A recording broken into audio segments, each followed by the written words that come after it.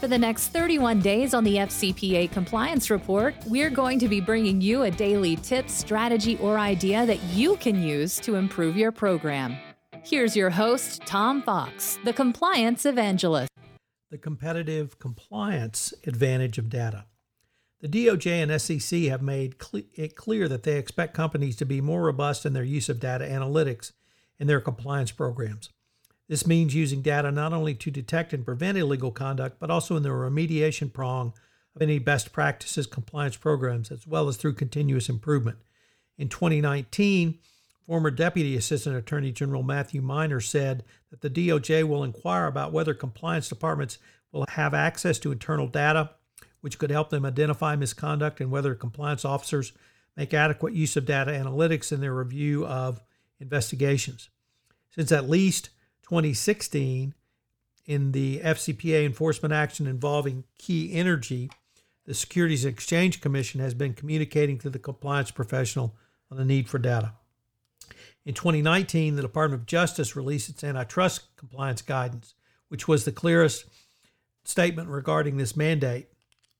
This use of data analytics and transaction monitoring by the compliance function was also emphasized in the 2023 ECCP, when the following questions were posed. Do compliance and control personnel have sufficient indirect or direct access to relevant sources of data to allow for a timely and effective monitoring and testing of policies, controls, and transactions? Do any independent impediments exist that limit access to relevant sources of data? And if so, what is the company doing to address those impediments? This set of queries is not simply phrased in the negative, but requires a company to work to make such data available to the CCO and the compliance function. This is a much more stringent requirement than the CCO calling up IT to find out what data might be available to monitor on an ongoing basis. These questions require every company to take affirmative steps to make the data available and get it to the compliance function in some type of usable format. Finally, this inquiry ties back to Part 2 of the 2023 ECCP, which required the CCO and compliance function to be empowered to functionally silo data, and its use by compliance will be critical in the business world moving forward.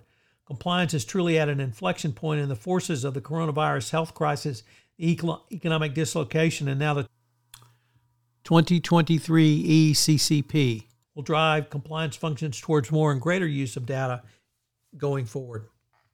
All of this government and regulatory focus on data for compliance programs will require many law school trained compliance practitioners to develop a new skill set to meet this mandate. The first thing you need to consider is the value of obtaining the data.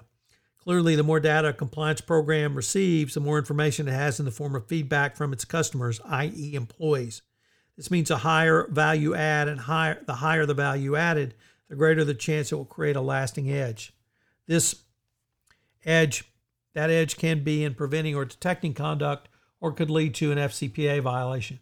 It could be part continuous monitoring leading to continuous improvement, or it could demonstrate to the SEC and DOJ the robustness of your compliance regime.